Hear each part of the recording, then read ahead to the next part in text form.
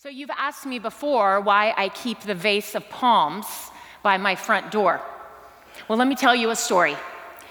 The first time I heard of him, I actually heard him before I saw him. It was Passover many years ago. It was mandatory if you lived close enough to get to Jerusalem, you had to go for the Shalosh Regalim. Those are the three high holy festivals of Pentecost and Passover and weeks.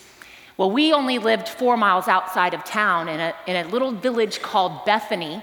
And so because of our business, our family business, we all had to go. And what our business was is we sold doves. I like the sound of the mourning dove. And I know what you're thinking, that yes, we were the ones that sold the doves that would then be sacrificed at the temple. It was very important work.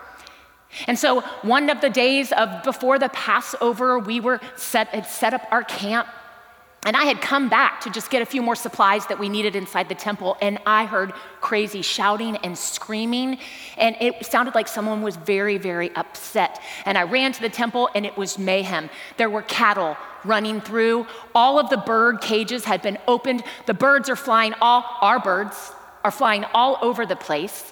And then there is this man with a whip, and he is screaming, "You have made my father's house a marketplace. Get this stuff out of here." Well, we listened, and as he looked, he made eye contact with me. And I could tell he was angry at me. I thought, this is my living. This is my wage. What is he doing? So we gathered the birds as quickly as we could, and we went back to camp, and luckily he wasn't there the next day. So we were able to sell our doves just fine. And I had thought about him until that next Passover because people started talking about him. He had come to our village, to Mary and Martha, and he had raised Lazarus from the dead.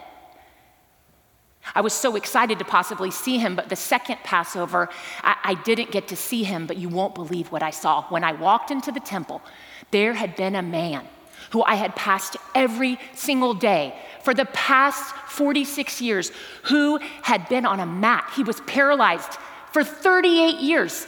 He was in the temple walking, and everybody was surrounding him. "How are you healed? How?" And he said, "I don't even know the man's name, but he has made me whole. He has made me well." And there were some Pharisees that were really upset with him. They weren't upset that he had been made well, that he was walking, but he was carrying his mat on the Sabbath. And that just undid them.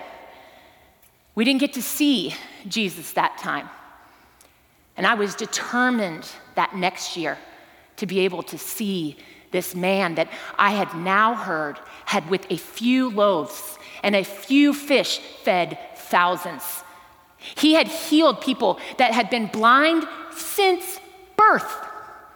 And then he healed a Roman official's son. You know, Jews and Roman officials, we don't hang out together.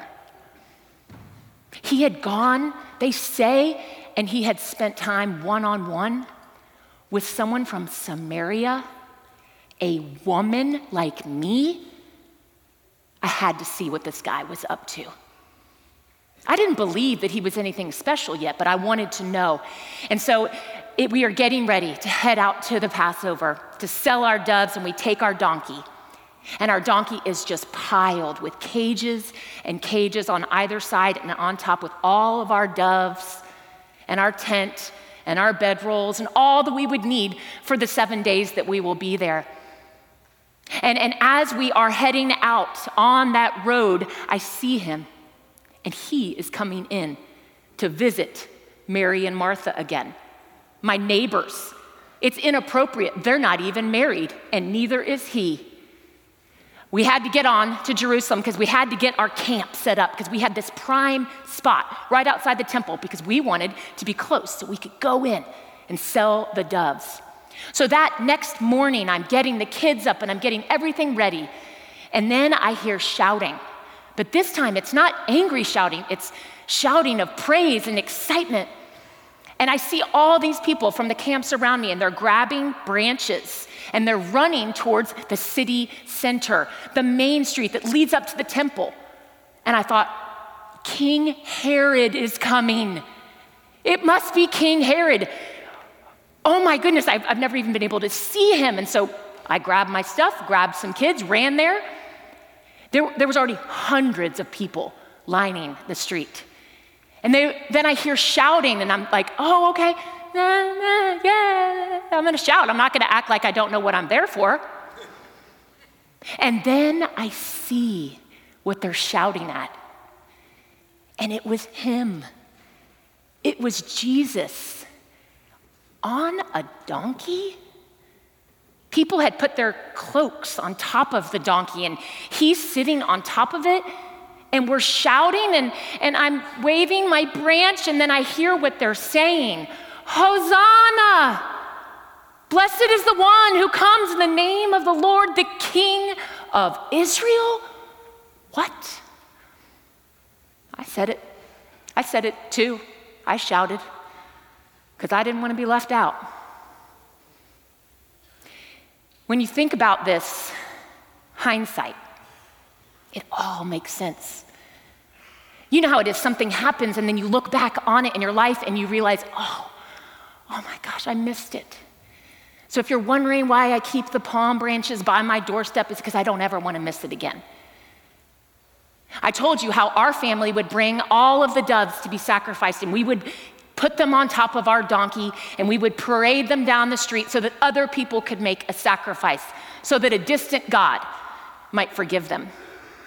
And what I've come to understand is that Jesus put himself on a donkey, walked down that road, and sacrificed himself for all of us, for all time, as a close God, as a God who is in relationship with us. I thought that it was going to be something like saving me from having to pay taxes, or saving me from ever having a sick child. Oh no. He was saving me for the present, to worship and glorify and praise him. May it be so in my life and in yours.